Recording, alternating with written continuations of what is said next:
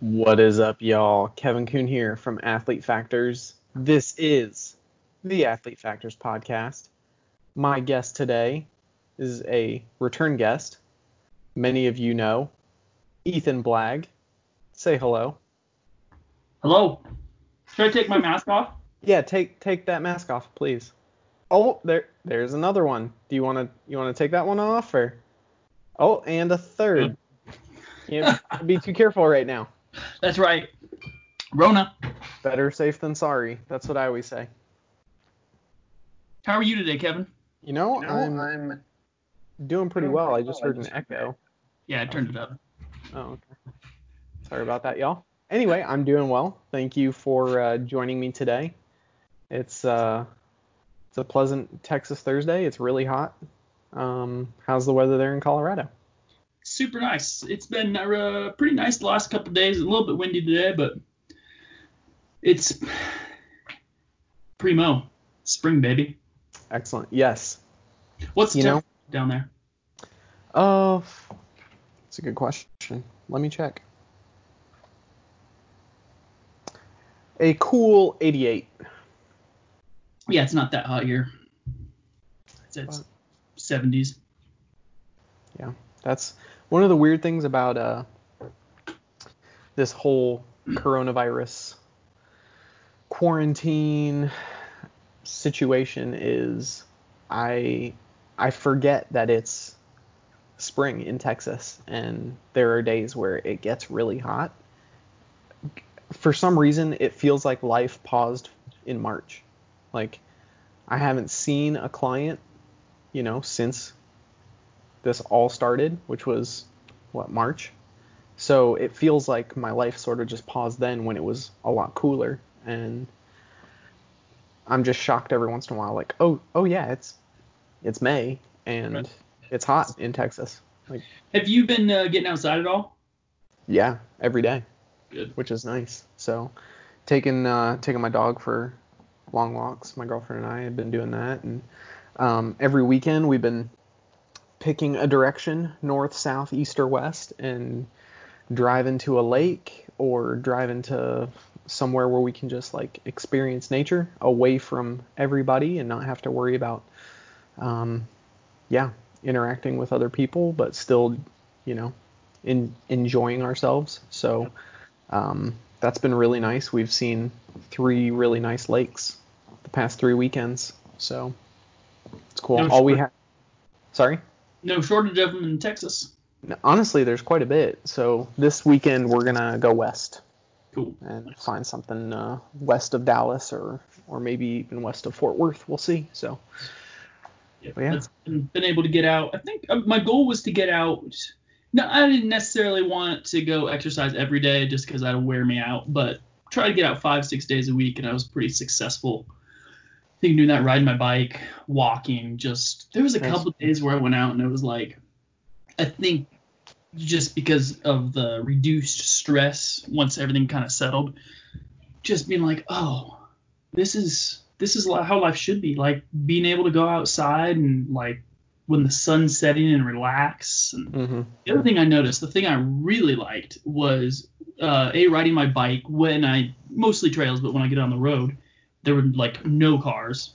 Definitely noticed a shift in that when they started letting people go back to work. And then just hiking, no highway noise. That was amazing. Awesome. Yeah. Yeah, we'll see how long that lasts now that things are starting to ramp back up. I actually get to open my office on Monday. Cool. So I'm actually really excited about that. I'm ready to see all my clients and pumped about that. And is it Dallas or state that was keeping you closed, or what was the authority?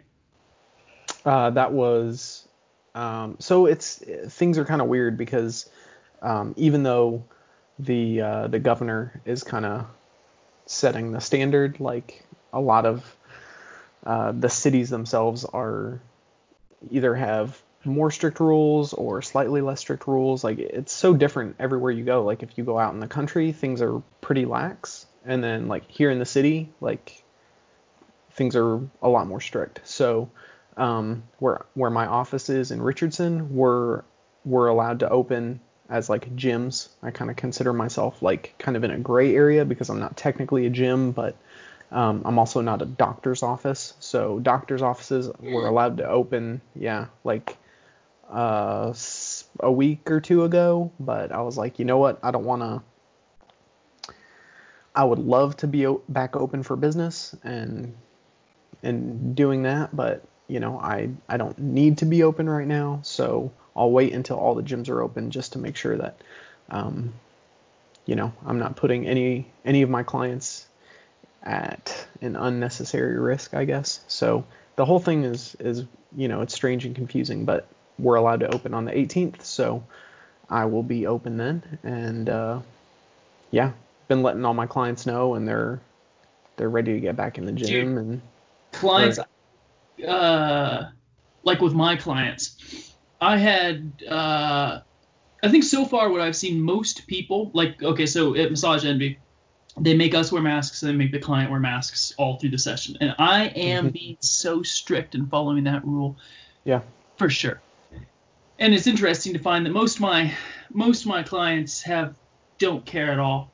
Like, I do wear my mask the whole time because I don't, whatever. But with my clients, it's like, if it slips off your face, I'm not going to say anything. Like, whatever.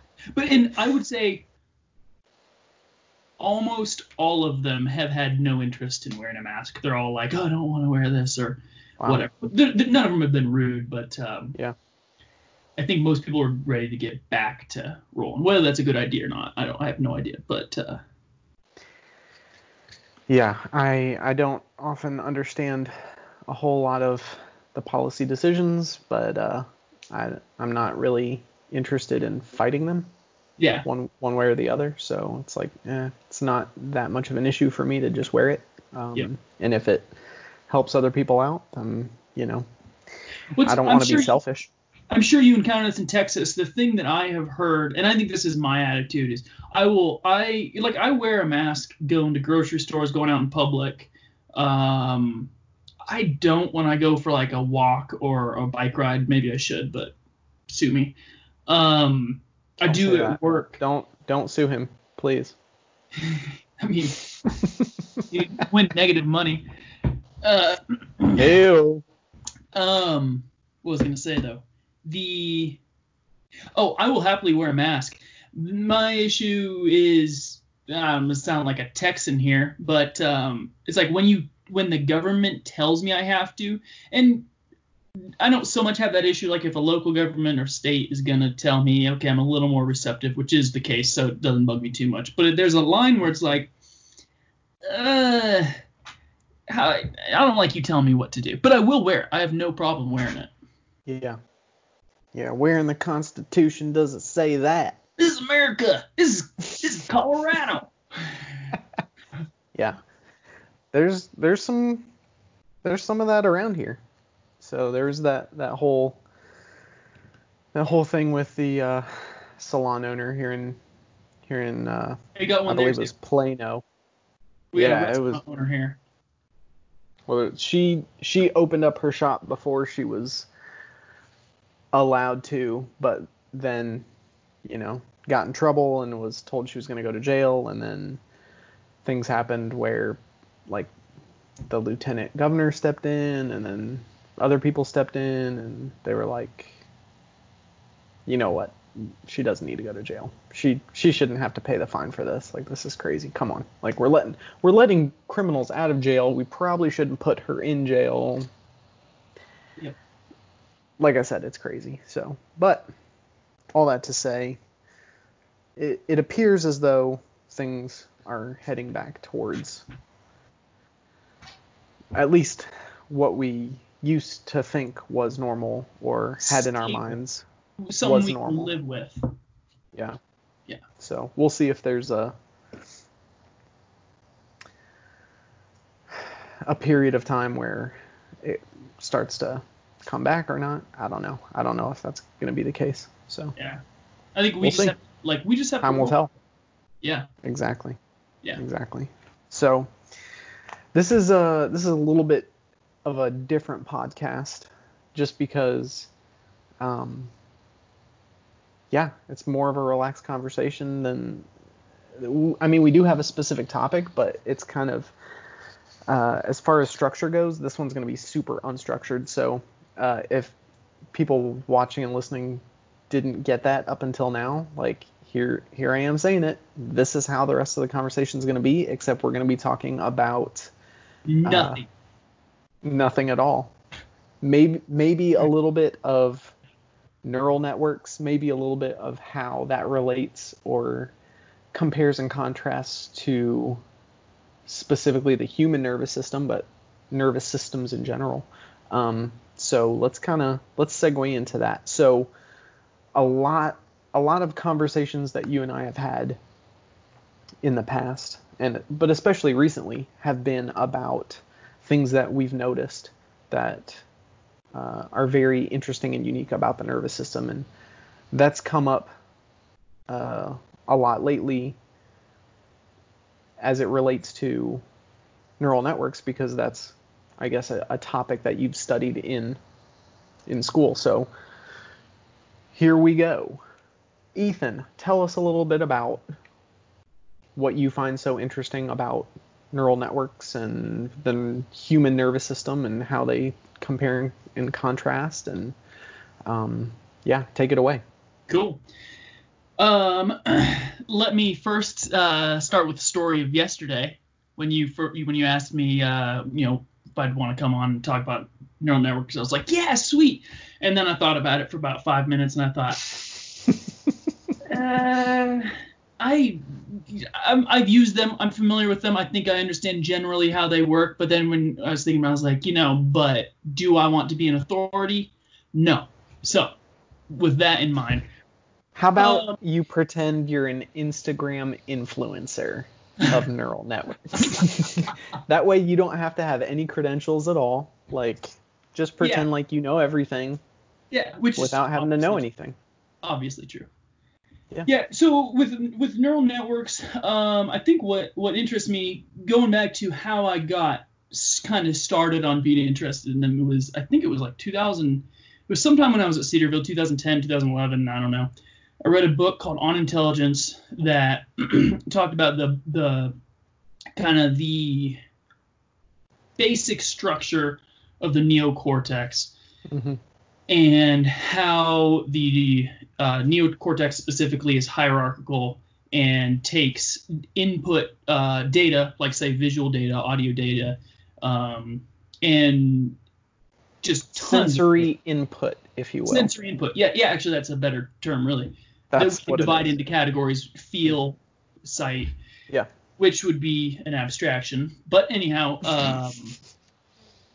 how we take in tons of data. Like I'm looking at you. I'm looking at, I don't know how exactly our eyes work, like maybe called pixels, but taking in tons of data, and I'm filtering it down into chunks of specific ideas. Like I'm looking at a human being and you have headphones in. It's like, how do you get to that point? And to me, I remember reading that book and being blown away with even just like kind of a rudimentary understanding of like how this works. So from there, I think so. Then shifting away from that, going to school, learning about the nervous system itself, affective, effective, so sensory and motor stuff, and then transitioning into massage school. And I think what kind of lit my fire for a while was the experiencing just the nervous system in action. So for me, that was the relationship between, I think, like the emotional part of us, not just emotional, but the I don't know what you call it. You could probably help me out here, Calvin. Let's just say emotions, and then the physical, like movement. So why is it, because I've experienced this, why is it that certain movements, if you like open something up, you can feel an emotional feeling that's associated with that. And sometimes it can be repeated, or you can completely release something, some past emotional trauma, by releasing something, whatever. Also, happen. You and I had talked about your experience with Rolfing, for example, and how after doing that you experienced within the next 24 hours some roller coaster of emotions, if you will. Dude, yeah. I've worked with a chiropractor I worked for, had a couple experiences with her. It was a technique called NET, where it's directed, but it's also like she's, in quotes, asking the body questions, like with certain touch directed. She knows what she's doing. And then there's like tapping and stuff, which sounds like voodoo, but I think part of it is I was open to it. I was ready. Mm-hmm. Like I was at a point where I was probably trying to figure out how to work through these issues on my own anyways. But dude, there was a couple times with that where I would have it done, and I would, like, it was after a day of working for her. She would work on me. I would go home, like 20-minute drive home, and stuff would start welling up, like all sorts of emotional stuff, and like just a flood of it. And there were a couple times I went home and bawled, couldn't do anything about it. Yeah. Just had to get out. Those experiences, like, it sounds crazy, but after having a couple experiences like that, it's like, yeah, there's something. And I'm in massage therapy. I talk to a lot of people who are, it's the chakras and stuff like that. And I'm not saying there's nothing there. Yeah. But there's something neurophysiological and chemical about this. It's not. Yeah. There is a way to scientifically and rationally approach it. For sure. How to do that? Another question. But that's not this conversation. Right. But anyhow, so as far as like there are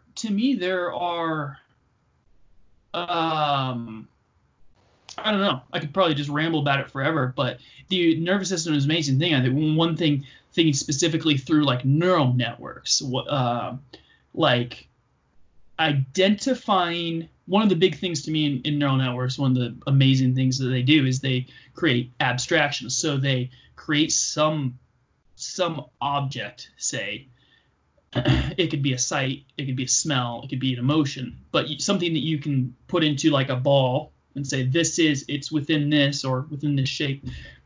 And emotions are a part of that. Like feelings, physical movement is a part of that. And I think that's pretty amazing that your body learns these patterns, and then you can identify stuff, and then it becomes natural for you, and you build on it and you go. Mm-hmm. So anyhow, and then from there, the thing that I've kind of messed with over the last couple years on and off is TensorFlow, which is a machine learning library by Google. And so I've been using it for like image recognition, and that is getting into that. So it's convolutional neural networks. So it's replicating what our visual cortex does is the goal, to identify stuff. Although a computer does different things than it only replicates the human mind so far, and then it starts going off and you start using a computer for computer purposes. Mm-hmm. But that's made me realize that I know absolutely nothing about it's a crazy world. That's for sure. Yeah, one of the things that kind of blows my mind about all of this is I knew absolutely nothing about neural networks before, we started talking about it, and having recently watched some YouTube videos, just, like in 5 minutes or 10 minutes or less, like what is a neural network, and just seeing how they explain it, and seeing things that are obvious to me, they jump out at me, like the way that there's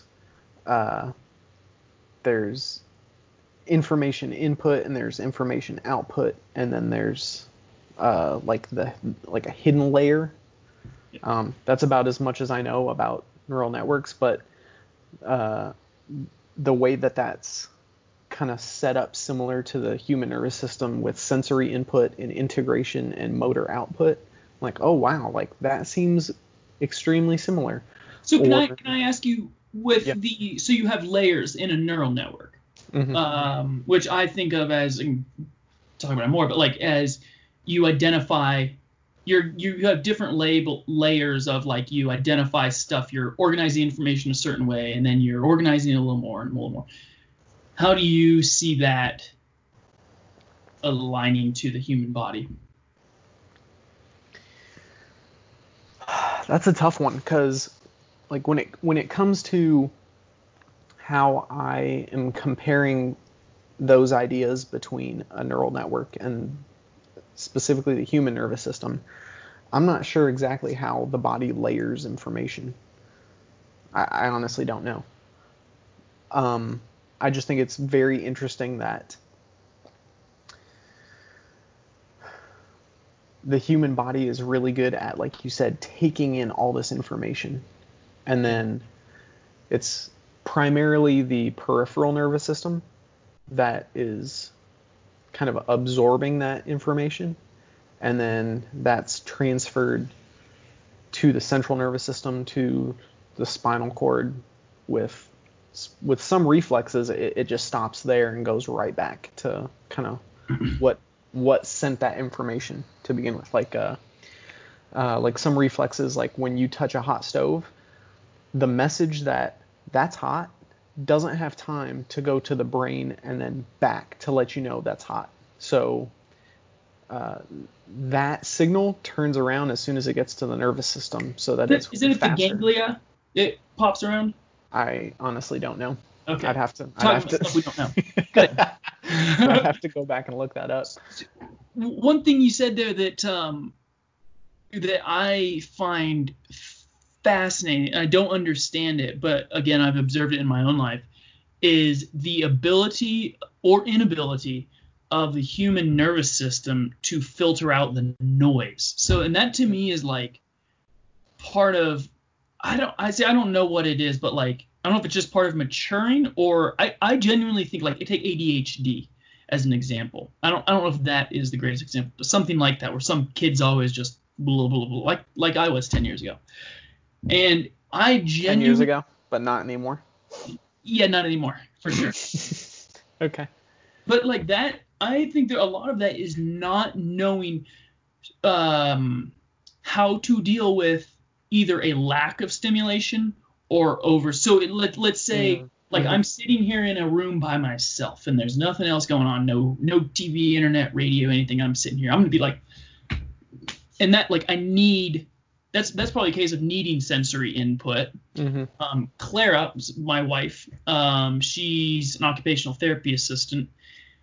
Part of what they do with kids with autism of varying levels and other I don't know what the word is, but things like that. What they'll do, like the kids will come in and they'll immediately, I think I have a brush here, but they have a brush, like a nylon brush that they'll brush them, or they'll do something physical and they'll stimulate, like they'll rub them down and stuff, and the kids just calm down. Give them that input.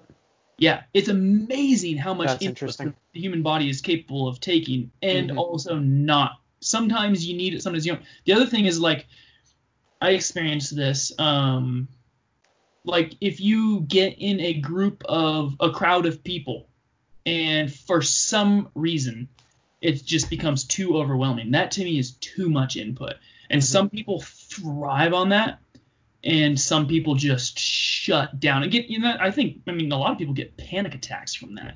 Yep. And it's fascinating to me how it goes both ways. And I think it's just too much input. That is really interesting.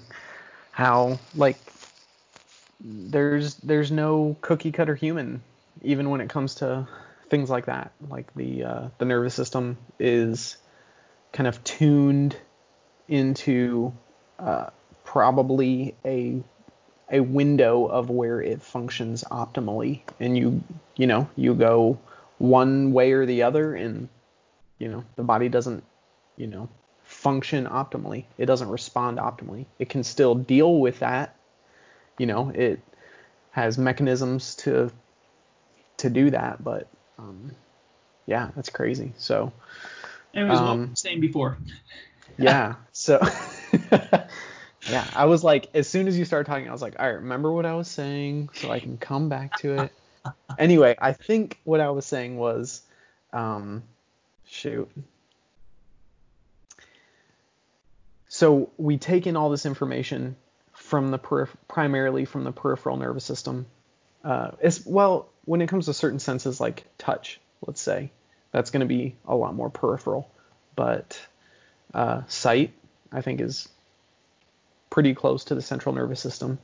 It's almost directly right into the central nervous system. But so anyway, let's say we're talking about touch, just because for the sake of context, primarily what I do as a kinesiologist is, I'm coaching people to do specific movements. I'm trying to correct movement patterns. I'm trying to correct movement dysfunction. So it's a lot of auditory cues, some visual cues, but I'm telling people how to move. And so they've got to have some idea of how their body's moving. So I think when it comes to the idea of touch, I think that is kind of, that's a big one. So anyway, you take in this information, it's sent to the central nervous system, then the central nervous system integrates this information and figures out what to do with it. Proprioceptive input, is that essentially? Yeah, so I think it's gathered with proprioceptive organelles, if you will, in the skin, in the muscle, in the tendons, in the ligaments, in the joints, sent to the central nervous system, where it's the CNS kind of acts like the headquarters, or it determines what to do with that information, right? So this peripheral nervous system kind of is the communicator, and then the central nervous system is like it determines what to do with that communication. Yeah, command center, exactly. And then it sends the signal back to the peripheral nervous system of what to do about it. So yeah, you have this sensory input, this integration, and then this motor output. And that's where I think it's so interesting to compare that system to a neural network, which has data input or information input, and then that hidden layer, which I don't understand what that means, but then there's an output. Yeah. Okay. So, and I do not understand this stuff well at all. But okay, so you have the input. You're taking a bunch of input. Let's say you're doing the triple jump, and you're learning that when you jump and you feel something, or it could just be, say, standing on one leg. That's probably a better easier make it one. simple. Yeah. So you take in a bunch of information, you classify, okay, I don't know what the brain's doing exactly, but I'm leaning toward the left. That's not good. But then there has to be some action. And that is where you have to say, okay, I want to go the other direction. How do you go from that one concept to, I don't know, hundreds of thousands, millions of neurons firing in a certain pattern? And that is, to me, I relate that. I don't know if this is exactly accurate, but there are GANs, generative adversarial networks, I believe is what that stands for, where they do that. And you're starting to see now in like Google or whatever other companies are doing this stuff, where you can say, there's a lot that goes on behind the scenes with this, but I want a picture of a snowy road with a house or whatever. You tell it what to output, and it will make something that looks real. And there's a whole specific process behind it. But to me, that's like, there's a learning that goes classification, or learning sensory, and then you also learn the motor. And the two are related. They're feedback mechanisms for each other. And I don't know exactly how the human nervous system does that, but it's fascinating. That is crazy that we're getting to the point where you just tell the computer what you want, and it's like, okay, and it just spits it out on the other end, more or less. Yeah, I mean, there's no programmers or anything behind it either. I mean, dude, okay, not to get too far sidetracked, but mine as well. So, thinking about, people are always talking about when are we going to be replaced by robots, and you get all sorts. You get I think Elon Musk has a very interesting. He just did a Joe Rogan podcast, and I was like to hear what he has to say. But if you think about it, think about how much sensory input we like. How many? If you were to replace us with silicon and with different sensors and stuff, think about how many sensors there would have to be. Like, so many. Yeah. It's insane. But I don't know. Yeah. So I don't think it's going to be replaced by we're not going to be replaced by robots fully. Yeah. That's where his concept of Neuralink I find super super interesting, because it's like, okay, the neural network, and like I don't understand how any of this stuff works, but but it's interesting to me that like these two systems, right, the nervous system and the neural network, are so similar. Is it coincidence, or was it deliberate where they developed this way? But my understanding is that the computer neural networks, software neural networks, are developed to mimic. Yes, to mimic. Gotcha. Yeah, and I don't know if that's exactly how they started, but I know that's definitely the case. Like, as they learn more about the neocortex, and like it's definitely designed to mimic what neocortex does. Gotcha. And if that's the case, then it makes perfect sense to me.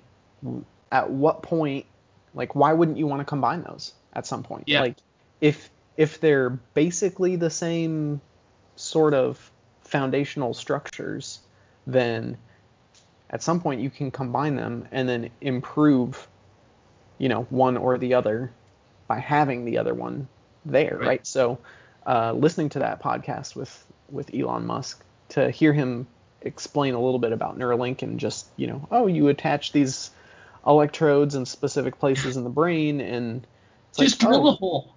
Cool. Yeah, you just put it in there, like that makes sense, because the nervous system, like specific neurons, like at that level, right? That signal from the central nervous system out to the peripheral nervous system, or the peripheral nervous system to the central nervous system, and then back to the peripheral nervous system. That's a electrical, chemical, electrical, chemical, electrical, chemical, and so on and so forth message from each neuron to the next neuron in that chain, right? So it's like, oh yeah, well, if I guess we're kind of skipping the chemical portion. Like, we don't need that. Like, the body can do that, the brain can do that, the nervous system can do that. Let's just tap into that electrical part, and boom, now we can take this neural network and this nervous system and put them together, and boom, then we're improving the human body, I guess. Yeah. Well, the thing that I like, the way he explains it, something like, you have different levels of the human brain. And have you met a human who wants to get rid of their medulla oblongata? Nope. So adding to it doesn't mean you're getting rid of what's below it. It's just expanding it, which I think that makes sense. Yeah, we'll see what happens. It's crazy though. Yeah, I don't remember the exact predictions that he had, whether it was, they'll have the Neuralink in a human maybe within a few years, and then... Yeah, I thought he said this year, but he's always optimistic. But the problem with that is he also has been correct. Sometimes. Yeah, I mean, you got electric cars and rockets and solar roofs, and so... Yeah, it's hard to, he's a busy man. Yeah. So interesting. But yeah, that whole idea is just very, very interesting to me. Like, when I think about how, a lot of people are like afraid of AI, and so maybe this idea of like, well, instead of AI replacing humans, maybe it'll just be like this synergistic relationship where we combine into something, and like that's the quote unquote next stage of evolution or whatever. But yeah, if it's via the nervous system and through these, electrically based neural networks, like, okay, that makes sense to me. Like I don't know enough to know whether that's actually possible or not, but theoretically, theoretically it makes sense to me, and I find that super interesting. Yeah, and well, would you let's say in 5 years there are people who are able to interface with, let's say, each other or a computer or whatever, the world around them through thought. And I don't know what all is going to be. Or let's say one thing he was talking about that I find fascinating is, so he says we already are interfacing with AI. We're just using our thumbs and it's really slow. And then we're communicating with each other through words, which do not contain. It's not super accurate. Yeah, exactly. So much information is lost. And I think too, you talk about like talking on the phone compared to talking with visual is different. And visual is different than if you were sitting here drinking a beer with me. Like those are two different things. There's extra information going back and forth, body language, stuff like that. If you were able to share a thought and I could feel, you're real excited and you're trying to tell me with words and it's just not clicking, and you could share it, would you have one of those implanted? I would consider it if it improves my ability to do my job and it improves my relationships, then I would consider it. Interesting. Well, I guess job is important because that's how you move through life. Yeah, if it makes me better at what I do and it doesn't hurt my relationships at all, yeah. But like if it's improving those things, the things that I consider very important, then yeah, and it doesn't cost me an arm and a leg. Yep. Just a brain. Just yeah. Dude, see, I'm torn. Portion of my skull. Like part of me wants to say yes. The other part of me, like, I find that I do not like when I feel overwhelmed by technology. So like social media was a big one for me to get rid of pretty much all of it. Yeah. With the exception of YouTube, baby. But gotta have the tube, man. Yeah, and that's where I'm like, I think I would, like, okay, if it was a helmet you could put on, or a helmet is a little, if it's something, if you could put a headband on or something, I would do it. I'd be like, yes, if I can take it off. The problem is, like, you drilling a hole in my head, because I feel like there are times in my life, it may just be for a month, I may get overwhelmed with something, and I want to feel in control of myself, not like someone else is in control of me. Like, I want to go camping. Yeah. I don't want to, I don't want to see an ad where it's like I want to disconnect, I think is what it is. And I feel like that is going to make that so much harder to disconnect. You're probably right. It's the mark of the beast. Nice. Let's not go down that road. Let's not talk about that. Having both come from a very conservative Christian college, I think that's a very funny notion. But I'm not so sure that that's actually the case. But no, I like what you're saying there. I think it will be very hard to shut off once you turn it on. Like, how do you go back? Like, how do you just like, well, you know what? I'm gonna go camping this weekend, and I don't want, the ability to whatever download a anti-bear attack function into my brain instantly so that I can defend myself. Like, I just want to talk to the bear. Exactly. Exactly. Or that you would just get that real quick Matrix style, like, have a nice. So this is another tangential thought that, like, I can get a little too excited about. But so like with all this Corona stuff, one of the things it's made me realize, and like I was gonna look up his name, I forgot to. There was a general that Patrick Bet David. Are you familiar with him? Valuetainment. Check out his channel. Everyone should. But he does interviews, and he did an interview with a general on 5G. So the general was in China. He was involved with like U.S. policy and stuff with China. So I think he's someone who you can at least listen to and not just be like, okay, this guy's crazy. And listen to him and a couple other people talk about the concerns about 5G, and does not cause coronavirus. Not that, but just the idea of it collecting so much information on us. And who has that, and what's going to be done with it, and how do you disconnect from it? If you want to have that, great.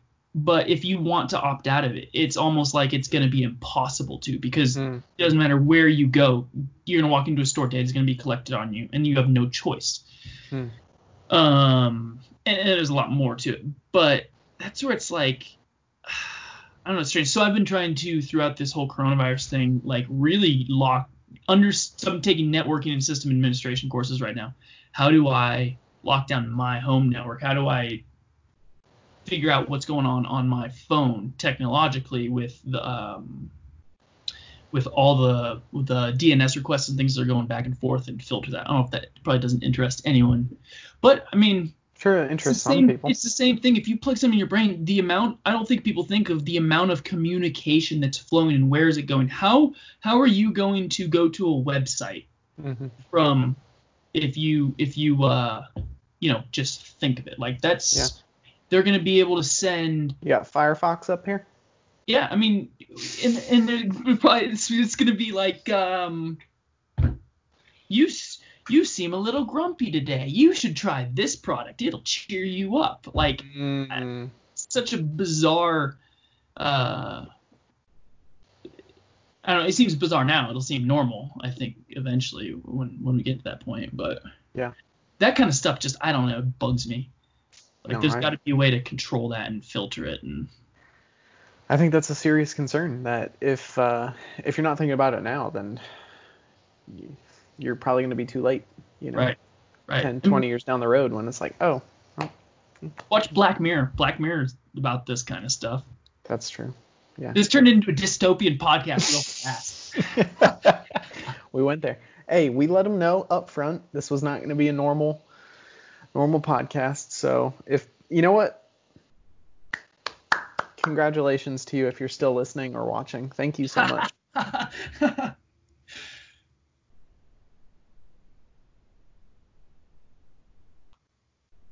think I lost you, Kevin. You there? I just lost the internet for a second. Yep, I'm here. Gotcha. We'll see what happens with the recording. Anyway, maybe that was the NSA saying, all right, you guys have had enough. You guys should stop talking about this. Exactly. It's a good way to become paranoid. Talk about this stuff all the time. On that note, I think we should probably bring this to a close. So, Ethan, thank you so much for having this convo with me. It's been a blast. I've thoroughly enjoyed it. It's been nice to not have to have so much structure and just kind of develop the topic and just kind of talk about it as much as we feel comfortable, and then kind of let the conversation go where it wants to and evolve, as we open and close our mouths. Yeah, just get to the point where we don't know what we're talking about, and that's a good place to end it. So I would just like to reiterate, Ethan and I are not experts in these areas. However, we do find them interesting. So on that note, can I say real quick? I think you would agree with this. If you do want to learn more about like neural networks and stuff, I mean, there's tons of stuff on YouTube. Just Google how does a neural network work, convolutional, deep learning, stuff like that. Machine learning. Yep. Etc. So one thing that I think we can, I guess, bring up, we talked about at some point maybe getting one of your professors on to discuss that. So hopefully that will pan out down the road. I'm going to reach out to some of the professors that you recommended, and so hopefully we'll be able to get somebody on who is an expert in this area and can shed some honest and true light and on this topic. But I mean, it's interesting just to talk about it, and I think there's so much here that, like, I didn't know about any of this stuff, before you and I started talking about it. So I think just talking about it, I think, can pique other people's interest and get them into looking it up and seeing what it's all about and seeing how it compares to, the nervous system, for example. So I think there's a lot of other people who work with the human body in some capacity who would find that interesting. So I still think it's important that we have this conversation. So good. Yeah. Thanks for having me, Calvin. For sure. Calvin. That was my nickname. One of my nicknames from Michael Lacey in college. Shout out to Michael Lacey. Love that guy. Love you, Michael. Calvin Kuhn. That's me. Anyway, alrighty, y'all. Thank you so much for watching and listening, and stay tuned for next week's episode, and be safe. Adios.